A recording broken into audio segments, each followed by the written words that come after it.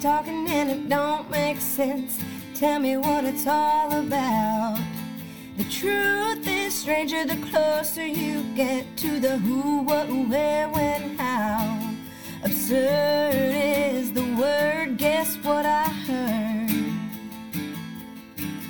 Absurd is the word, guess what I heard. Guess what I heard. Guess what I heard.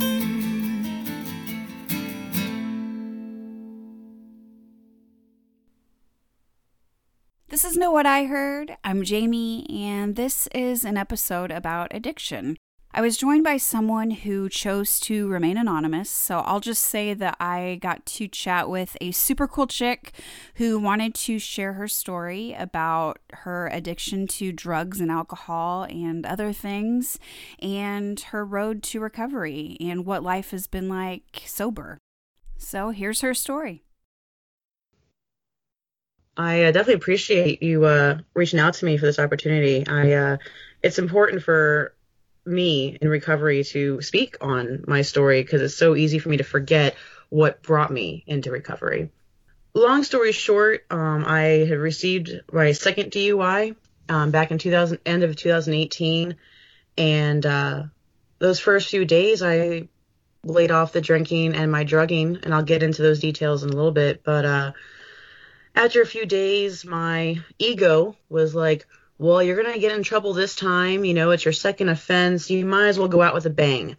So I went back to drinking, drugging, and driving, which got me in trouble in the first place. And right around, it was New Year's Eve, the morning of New Year's Eve, the weekend prior, I had been with a friend and we drank and I was partaking in cocaine.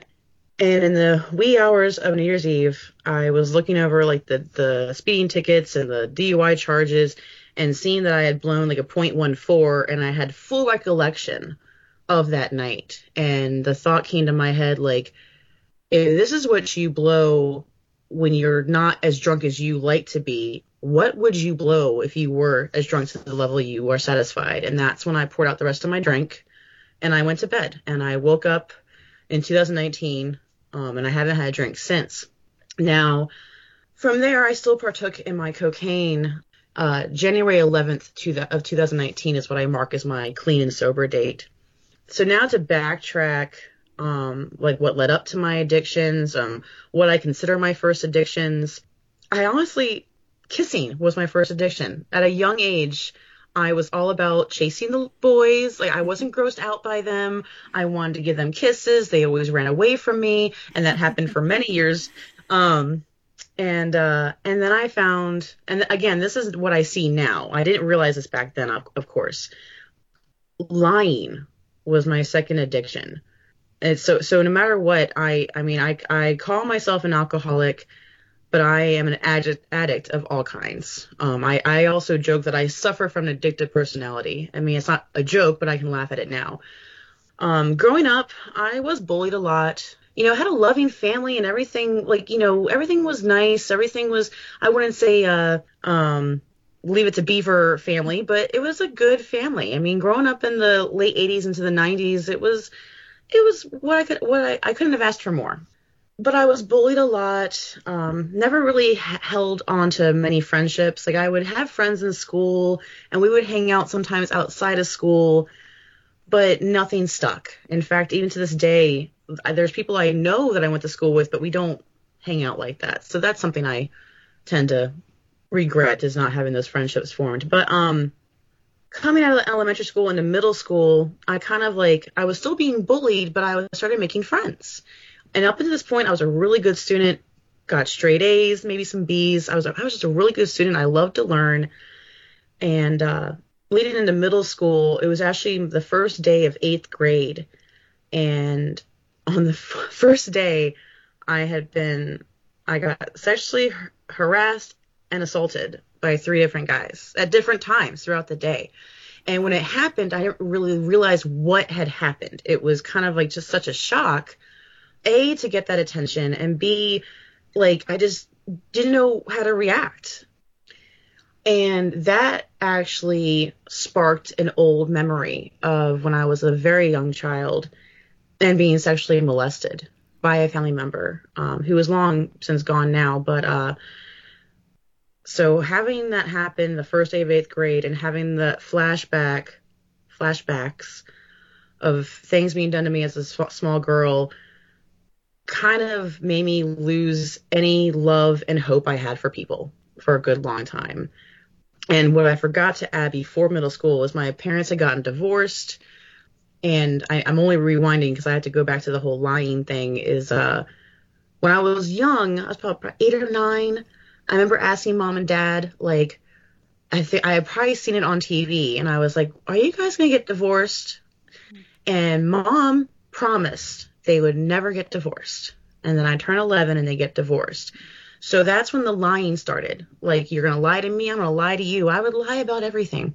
So that was my second addiction, was lying. So then middle school happened and those memories resurfaced. Obviously, I blocked them out for a long time.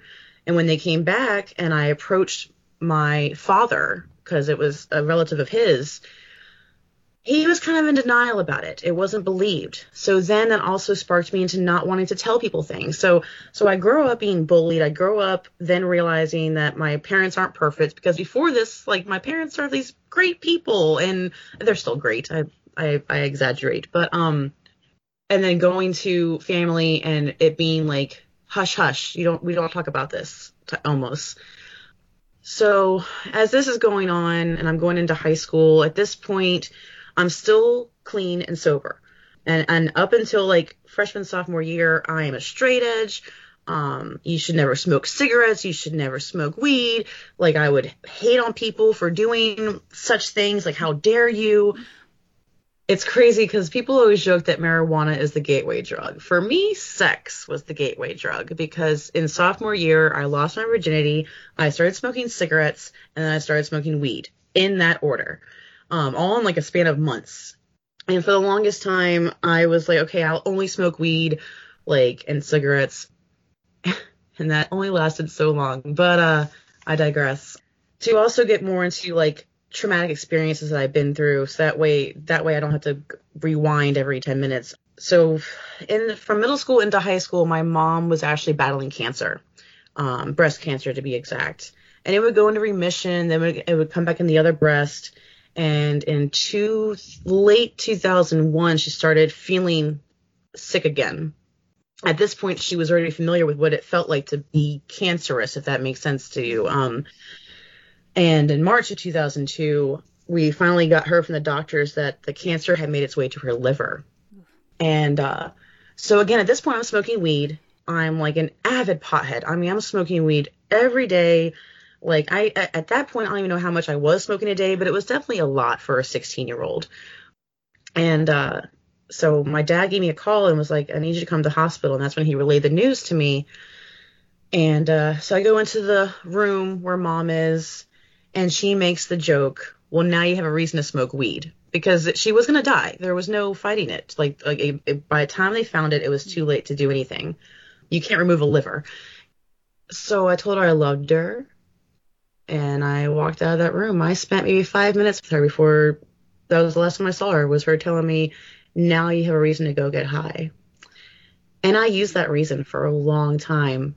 Not hers telling me, but her death. And on a crazy note, today's the 6th. 5 days from now is when she passed.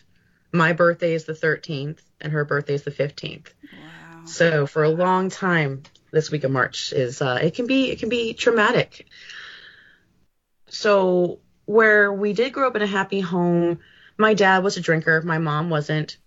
She was adamantly against alcohol. Why she married a drinker, I don't know. But that's I can't figure that out. But there were many times when dad would be coming home late, and she would be like, oh, he went straight to the bar. So I had this idea of alcohol, and what it did to families. So I'm smoking weed at this point, and I swear I'll never drink. Like, I was once I started smoking weed, I was like, well, I'm never going to drink. I'm never going to do these drugs, yada, yada, yada, all the broken promises.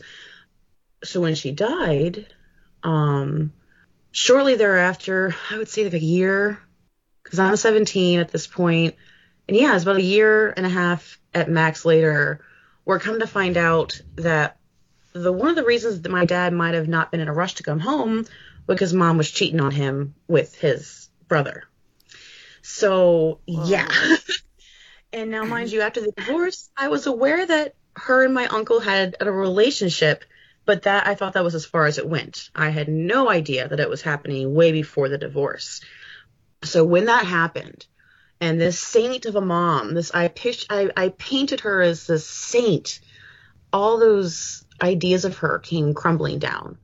You know, I remember her telling me, you never sleep with a married man. You know, she preached all these things, and she taught me a lot of stuff, but like when I found out that she wasn't this saint, and maybe, like I said, maybe dad wasn't in a rush to come home because he didn't want to find her with his brother. So that's when I went against her and started drinking. And when I started drinking, like I would take my breaks because I was an avid pothead more than anything. But sure enough, like I remember getting drunk and sick each time I drank in the beginning and still wanting to do it. And then, like, so I'll admit to you now, I recall barely anything of my 20s. I make the joke that I did a lot of college drinking, but I didn't go to college. Like, I did all the college drinking without going to college. And at this point, other drugs are coming into play, and cocaine's coming into play. And I'm still going by the thing that I'm a pothead. Like, I just smoke weed a lot, and I occasionally partake in these other substances. But then I get arrested for marijuana, paraphernalia, and intent to distribute and all this. And so I quit for a little while, and my drinking just skyrocketed. And other drugs came into play. I was a late bloomer with a lot of drugs. And it's crazy because I remember, you know, like I said, I was a straight edge. I was never going to do drugs. I was never going to smoke cigarettes. Started smoking weed. Okay, I'm never going to do cocaine. I'm never going to do these hard drugs. I'm never going to drink. I started drinking. Okay, I'm never going to do heroin. I'm never going to do meth. I'm never going to do crack. I ended up doing meth now that I said that. All the things, all the promises I made to myself that I would never do, that I would never become this person. So while this is happening, you know, my relationship with my dad and my sister, I have one sister, blood sister, and like our relationship is strained. You know, they're trying to encourage me to get help. Like, I was told to find God. I was told to go to rehab. I was like all these things, like, and I was just in denial. Like, I'm just a pothead that is a heavy drinker. And at this point I wasn't doing cocaine quite regularly, enough, but not regularly. And, again, my 20s are a blur, but I know my first DUI was 2015, which, God, that's not long ago. But, so near the end, and again, it's hard for me to always recall what I felt like when I was using and drinking, because when I look back at it now, I have a totally different perspective. But I know that I was miserable.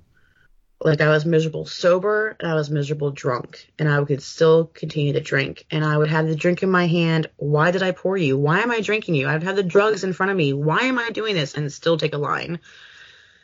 So the end, it got pretty bad. And then I got the second DUI. And that should have been the real kick in the head. Well, like, let's get your life in order. You know, I lasted a few days, and I look back because the first time I went out with some friends, we had planned to go shoot pool. I used to play in a league. We would meet yearly once we started playing league. And they all were aware I had my second DUI. And I was like, well, I'm going to have a drink. And I found myself at the bar, like, taking 2 shots back to back and then going back to them, hiding my drinking from them when they weren't going to say anything. Like, who was I hiding it from? You know, like, all the dumb things I did while drinking under the influence, or even without the influence, because my thinking was so messed up. You know, I never knew how to cope with people. I never trusted people. I was constantly lying. So it got to the point where I couldn't even keep up with my lies. So many times someone would say something to me, I'm like, crap, what did I tell them? I don't remember. Like, I would have to play into this facade that I put on. And I could tell you stories upon stories of, just dumb things that I did and bad places I put myself into and people I should not have been with and things that came really close to happening and yada, yada, yada. And so last drink was December 31st, 2018. I picked January 11th as my clean sobriety date because I know I had hit up my dealer on the 10th and they never responded. So I don't know if I had any on the 10th, but I know that I didn't have any the next day. So that's why January 11th is my sobriety date. It took me 5 more days to come in to the 12-step program, which I do. I love my Alcoholics Anonymous. And I had tried other programs, but AA is where I found my home. So I go in and, it's funny because I had no problem saying, hey, my name is blank and I am an alcoholic, because I had always joked, I'm an alcoholic. Hey, do you want to drink? Yeah, I'm an alcoholic. That was a joke to me. And so if you're familiar with the steps, the word powerless is in that first step. And when I realized, yeah, I am powerless over alcohol and drugs and people and cigarettes and sex and everything. My life has been unmanageable for years upon years. All right, let's do this. Because what I forgot to add was when I was facing my second DUI charge, and when I came into the rooms, I had the idea that I would stay sober for a little while. A few months, maybe a year, get through court. And shortly after being in AA, I realized that I was actually enjoying sobriety for once. And I wanted to be sober, something that I never thought I would say. Well, after I turned 16, that was something I never thought I would say. But it's crazy because now my mind is clearer. I recall things, all I know is today I live a life where I'm full of forgiveness and acceptance. And when bad things happen, my first thought isn't a drink. And it used to be that everything would lead to a drink, whether I'm having a good day, a bad day, an okay day, celebrating. It's just crazy. I really sometimes get speechless when I try to formulate words to fully grasp how I feel these days. I really can't. The words will come to me later when we're done recording, of course. But right now, sobriety leaves me speechless. I mean, being in recovery has been such a beautiful roller coaster ride, one of those kiddie rides, because there are hills and the whatnot, but they're really mild, and I know I can see it coming. Or even if I don't see it coming, I don't overreact, because back in the day I was always about reaction. And when it comes to family, like I said, our relationships were strained. And now, my dad a few months ago gave me a key to the house so I could go by whenever I wanted to. I have a key to my sister's house. I actually got to house sit for my father and dog sit while they went out of town. Those things wouldn't have happened when I was drinking and drugging. They wouldn't have trusted me with anything. I mean, my sister for so long tried to help me and tried not to be she didn't want to be a burden on me by trying to help me. And the fucked up thing is that I did consider her a burden. I was in such denial of how much of a burden I was.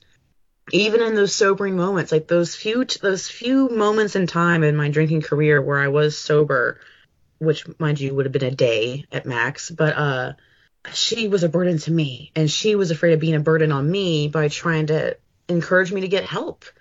So I'm so grateful that she and we have a beautiful relationship. And growing up, our relationship was awkward, and then when Mom passed, then that's when we became close. And then we lost that closeness again when I was constantly high and drunk.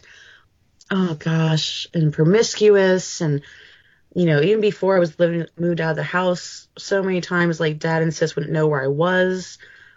Yeah, I like I said, I'm a very happy person these days, and I still have bad days, but I know how to cope with them.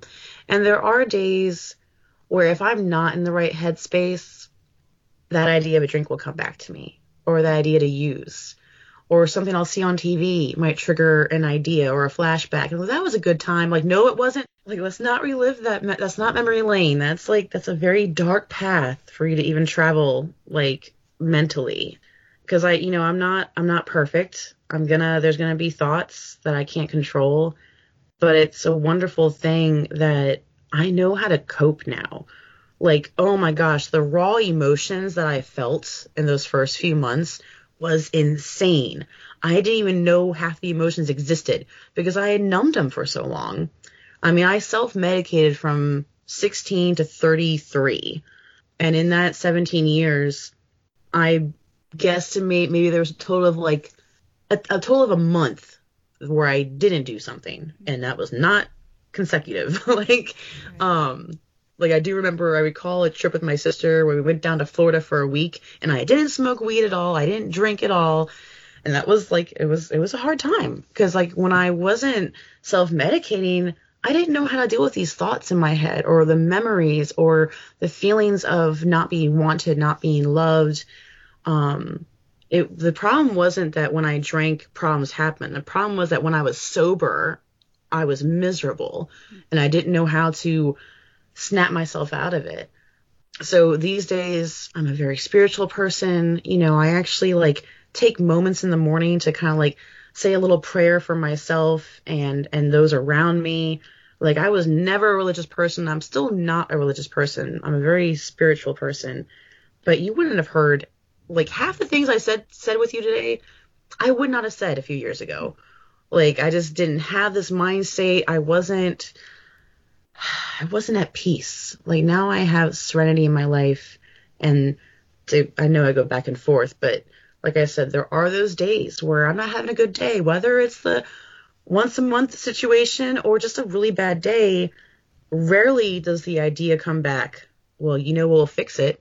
A drink will fix it. No, it won't. And I'm grateful that that's the immediate thought now. If the idea comes of a drink or a drug, I immediately am like, no, that's not the answer. We're not going to even humor that idea because I know what it leads to.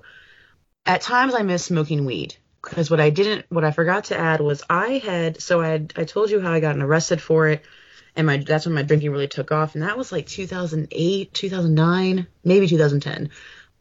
And I like my weed intake went drastically down. It kind of went the opposite of how the alcohol was. It used to be that I would smoke weed all the time and have drinks like every weekend, maybe a few times a week.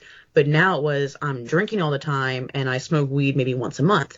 So there are times where, because now you can smell it everywhere. People are partaking in it in every state. And I'm like, man, that smells good. I'm like, no, you can't. Like even going back to that, because that's where, like the sex, cigarettes, weed. That's where it all started. I'm not going to become some nun or anything now, but like it's just, I know whenever my ego is like, hey, you can go back to smoking weed. It was like, that didn't do you any harm. Yeah, but it led to everything else. Like, so my next stop is I want to quit smoking cigarettes. That's been the hardest. Like, honestly, like alcohol was tough. I was able to let go of it. I didn't relapse, knock on wood, but, cigarettes, man, I'm an addict. And what's crazy is that once I stopped drinking and I came into the rooms of AA, I became addicted to AA. Like to the point where my sponsor was like, you need to slow down. You're taking on too much service work. You're buying too much literature. Behind my laptop is like every book in the program.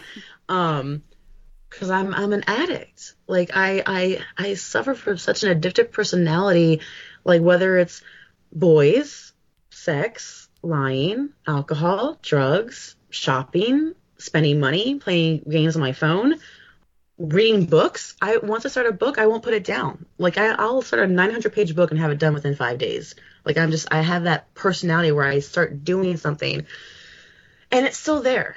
So thank God that it's no longer the alcohol and drugs. Like I have healthy addictive habits now, but they still can be a little bit of a nuisance. I have to set myself boundaries so that way I don't go permanently crazy. Like I said, I'm so used to sharing in the rooms of AA, like, but that was like a really soothing experience to like just focus on my recovery today. Like, so wow, I think that's all I can cover for now, but feel free to ask questions because I know there's things I didn't touch on. So one thing that I was kind of curious about was you'd mentioned the like strained relationship with your dad and your sister, and that they had kind of tried to get you help. Was there anything that you think that they could have done that would have, or did you think you needed to come to that realization on your own? If you would ask me like years ago, like when I was in active addiction and alcoholism, there was nothing they could have done, because they tried. You know, they begged, they pleaded, they even enabled. I mean, they tried every technique that they could, to the point where my dad actually washed his hands of me and I washed my hands of him. And obviously that's no longer the case. But if you ask me now, there's nothing they could have done. It had to be me. Like, and I really wish that, you know, it didn't have to be that way. For me, though, the more they pushed, the more they showed concern, the more I wanted to rebel, the more I wanted to drink and use. And so I didn't mean to mess with you by giving you the same answer, but it's a totally different perspective. Like, they couldn't have done anything back then. I would get so angry. I would get violent, not towards them, but violent in a, you know, just verbally violent and throwing things, but never harm them physically. I did harm them, just not physically. But now, looking back, I'm aware that they couldn't have done anything. Even if they had forced me into rehab, or, yeah, like I said, that my dad did cut me off. Like, he's no millionaire or anything, but at one point I was living out of my car. You don't like the way I live? I'll live in my car. I lived out of my car. My one question was, will you take care of the cat? But in fact, I was in my car today and looking at how much of a mess it was. I was like, you're living in your car again. Like, let's clean it up. So yeah, they're honestly, when it comes to someone that suffers, I can only speak for myself, but we have to be the ones that want to change. And if you are really in the cusp of the alcoholism, of your addiction, like, the only person that can make you stop is you. And also with the help of some kind of programs, other people who have been through that too. I never want anyone to do this alone, because it's not fun alone. I tried doing it alone. What I didn't touch on is the fact that I tried many times to stop drinking. I tried to quit using drugs. I just couldn't stop. Like, maybe I would last a day, maybe 2 days, or I would switch up. I'd be like, okay, well, I won't drink until Friday. And then Thursday would hit. Oh, what's close enough to Friday? I mean, like, there was no, like, I tried so many times, even before the DUIs. Like I recalled the fact that there'd be a drink in my hand. I'm drinking a soda, by the way. It's not a beer. But looking at the drink and being like, why am I drinking you? Why are you even in my hand? I don't even remember getting you from the fridge, and still drink it. But we are the ones that need to want the help. You know, I've heard so many stories where, like, my husband wants me here, my kids want me here, my parents want me here. Do you want to be here? You have to want that sobriety. And sometimes in the beginning you might not want it. I mean, honestly, it was a DUI that brought me into the rooms, you know. So in a way, like, I knew I had to get slips signed for court. I wanted to look good for court, and like, it's a damn good thing I did that, because if I had waited for the sentencing, I wouldn't even want to know what the charges were. But still, I wouldn't have grasped it. But when I realized, like I said, I read over the DUI papers, poured out the last beer, lasted like 10 more days doing cocaine, and then coming into the rooms with the idea, again, of wanting to stay sober for a little while. That's what helped me. And I hear other stories where it takes people a few different times. But for me, I was a one-nighter. I came into the rooms. Okay, well, I say one-nighter because the first DUI I don't count, because I went in like a few different meetings, got the signatures memorized, and signed my own slips. And anywho's but yeah. My next question was going to actually be, if someone thinks that they have a drinking or drug problem, or if they have a family member that they're concerned about, like, what steps someone could take. But I think that that's kind of what you just answered to was. However, I will say, if there is a family member and you know approaching them is not going to work, the best thing for you to do is to maybe even go into Al-Anon, because then it gives you a whole new perspective on how to approach the alcoholic member or addict member, because Al-Anon does cover like all the bases. And in fact, I should be a member of Al-Anon because I grew up with alcohol in the home. My dad's not an alcoholic. He just drinks heavy. I know that sounds a little silly, but I know he can stop. Me, I put a drink in me. I can't stop. He has a drink and that's it. I'm like, that's it? You're only having one drink? What's wrong with you? No, but when it comes to those who have the problem or think they have a problem, that is really up for them to decide. Because in reality, like coming into a meeting, like we're called Alcoholics Anonymous for a reason. We're not going to go and boast about, like, if you walk in, people are going to be welcoming of you, but they're not going to be like, oh, what's your name? What's your last name? Where do you work? You know, you can remain anonymous. And right now with COVID, there are so many meetings through Zoom. Sit there and listen to what other alcoholics have to say, and other addicts, because there's every 12-step program that I'm aware of is like available via Zoom. AA does not tell you like that you have to have God. It tries to convince you for the need of a God. And I say a God because people see that word God thrown around and they automatically presume it to be Christianity or this or that. For me, my spiritual power, my higher power, it's spiritual. It's just like the mother nature. It's the sun. It's the moon. It's those around me. It's love. There's no face. There's no gender to my God.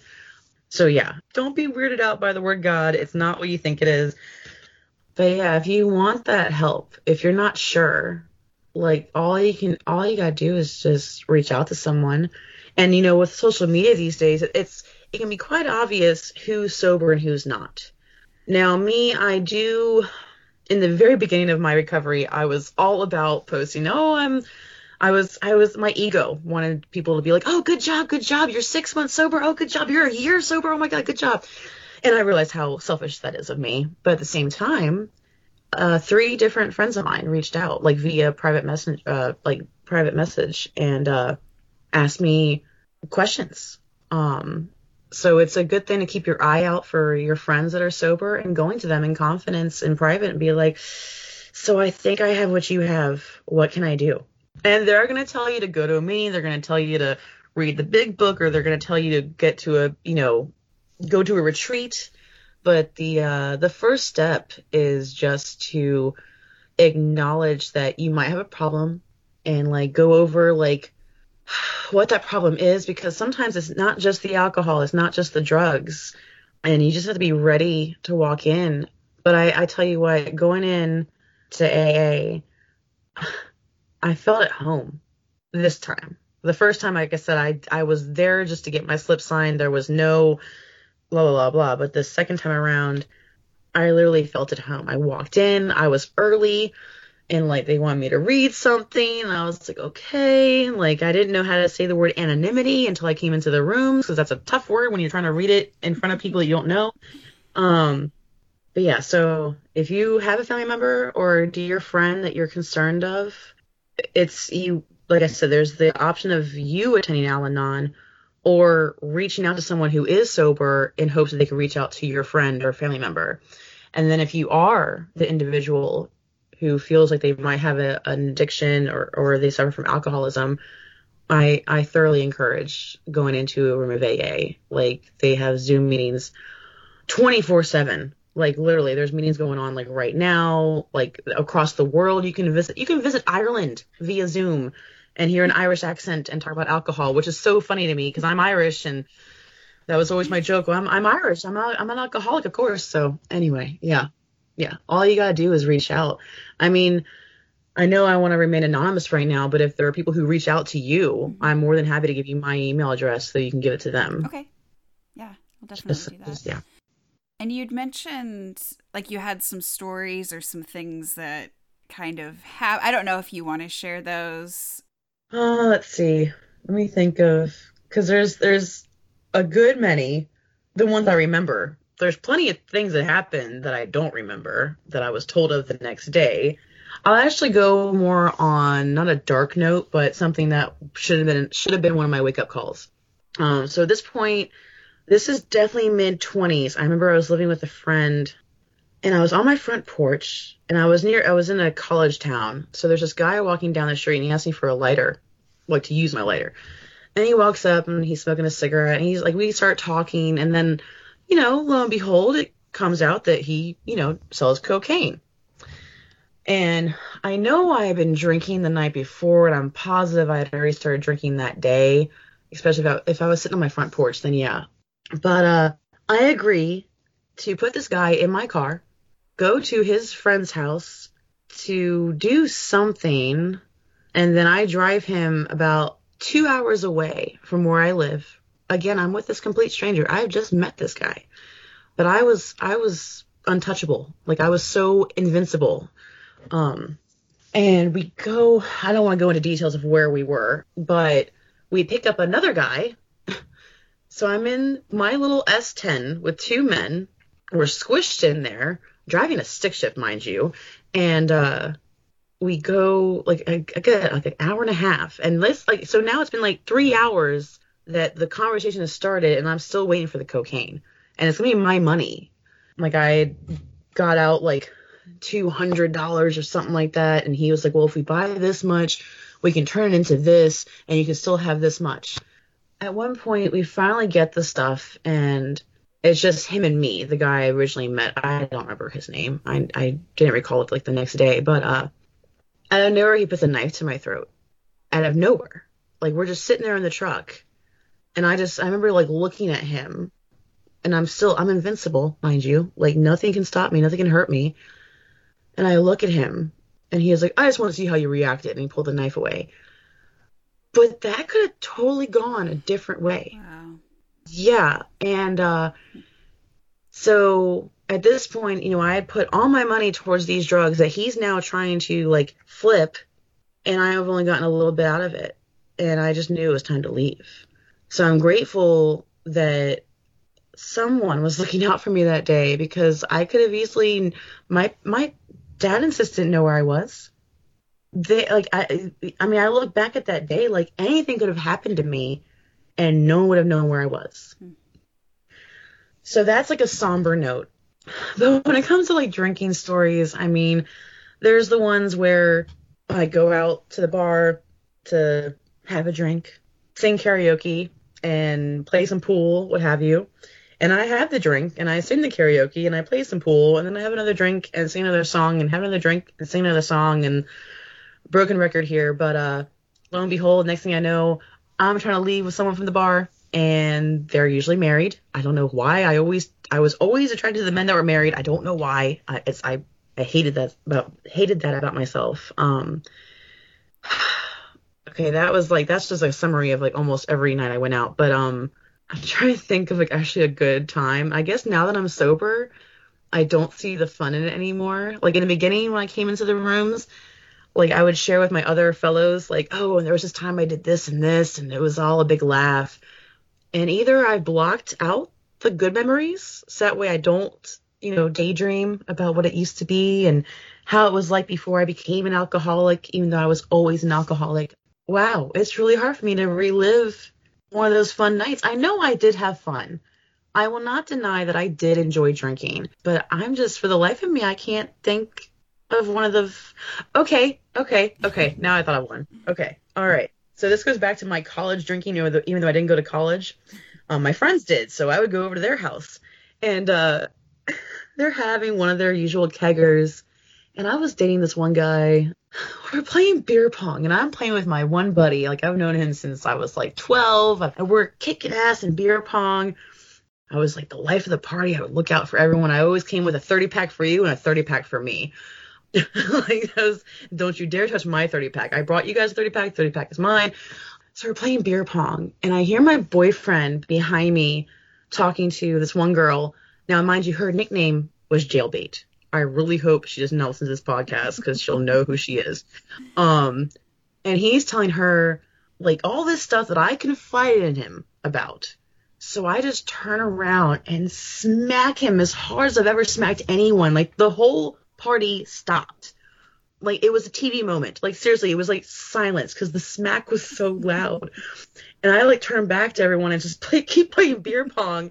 And like so like for like the next few weeks, like there was an ongoing joke, don't piss her off. Yeah, okay, yeah. Just smacking the hell out of my boyfriend. That was too fun. And I wasn't an abusive person. That was like the one time I smacked him. I look back and realize how toxic I was. For the longest time, they were the narcissists. They were the toxic ones. They were the ones that drank too much. They were the ones that did drugs too much. They were the ones. And now that I had that clarity, I realized that I also was quite toxic. I don't feel like I was narcissistic, but then again, I guess if I say that, maybe I was, but I definitely could be abusive. And not physically, but I was abusive with certain exes. And it's, I need to let go of that because I was young. I didn't know how to love. I still don't. I'm still learning how to love myself, let alone people around me. So yeah, I just totally went on a whole different, I just like changed like 5 chapters, but, with all the things I did and all the people I hurt, all the drinking and drugs I did, I actually wouldn't take it back because it actually has molded me into the person I am today. Like all those traumatic events I went through, I wouldn't take them back or make them not happen if I had a time machine because it actually, it's transformed me into who I am today. And now that I'm in recovery and I'm growing and I'm learning how to live, like truly live in the moment, in the now, I wouldn't have my serenity if I hadn't come into the rooms, if I hadn't been an alcoholic. Now, mind you, I am an alcoholic. I will always be an alcoholic. I will always be an addict. And that's something I'm actually grateful for. And what I love is that if I were to die today, I will die with my disease and not from it. So if you are seeking help, if you are scared to reach out, if you know you have a problem or you think you have a problem and you just want someone to talk to, I mean, the rooms are always open, whatever self-help program you want. And even reaching out to like a therapist or a close family member, there's more people who understand than we realize. I did not realize how many people were like me because I had a one-of-a-kind story. No one's been through what I had been through. Oh my gosh, I've heard my story times 10. So just know you're not alone. If you are suffering, you don't have to suffer alone. I wish I had known that sooner. Yeah. Now that you're sober, like what are you most looking forward to about the future? Remembering the night before when I wake up. No, I look forward. I try not to look too forward ahead, because in AA we're told to live one day at a time. However, I do look forward to finally having the courage to do things I didn't do before, because whether I thought I wasn't worthy enough to do it, like whether it was going back to school or, taking some kind of course to further develop my like already love for restaurants. Like wow, I've never been asked that. That's a really good question. I guess I should think about this. I look forward to living. I look forward to living a nice, healthy life. I mean, I don't know what tomorrow brings, but like, I no longer have to, worry about getting sick well, I can't say that. We all get sick. Anyway, rewind that. Well, honestly, right now on the docket for me is personal growth, spiritual growth, and finding someone to settle down with. I'm building a relationship with someone, and maybe not even like an intimate relationship, just like a relationship, because as you heard me say, I didn't have long-standing friendships, let alone relationships. So something I do look forward to is having a healthy, honest relationship with someone and continuing to, like, forming stronger bonds with my family. Like we're so strong right now, but it's like every time we hang out, I learn a little bit more about them. I've known them my whole life, and there's things I never realized until recovery. So getting to know them more, getting to form true friendships. I don't know. Honestly, it sounds cheesy, but I'm just looking forward to like living and actually living, because before I thought I was living the dream, I wasn't living at all. I was lying to myself. Like, oh my goodness. So yeah, I'm looking forward to everything. How about that? There we go. Because like honestly, everything is out there for me. I could do anything I wanted to because now I have the courage to do so. I really appreciate you doing this, and congratulations on your sobriety. 2 years, right? 2 years, like 2 years, just happened. Yeah. So that's incredible. Yeah. And I appreciate the opportunity. I do, because it means a lot to me in my sobriety that, there's things that I wish I had known like years ago. Now, mind you, I was supposed to get sober at this point in time. I look back, like if I knew then what I know now sooner, like if I had known AA wasn't this cult, maybe I would have stuck around, like all these little things that I wish I had known. So it's good. I hope someone hears it that needs to hear it and, isn't afraid to reach out.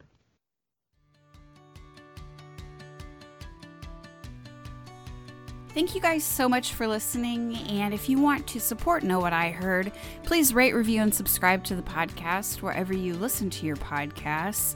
Follow us on Facebook at Know What I Heard Podcast. Follow us on Instagram. If you have any questions, comments, anything at all, send me an email at knowwhatiheard@gmail.com. Stay safe, stay healthy, and until next time, hey, know what I heard?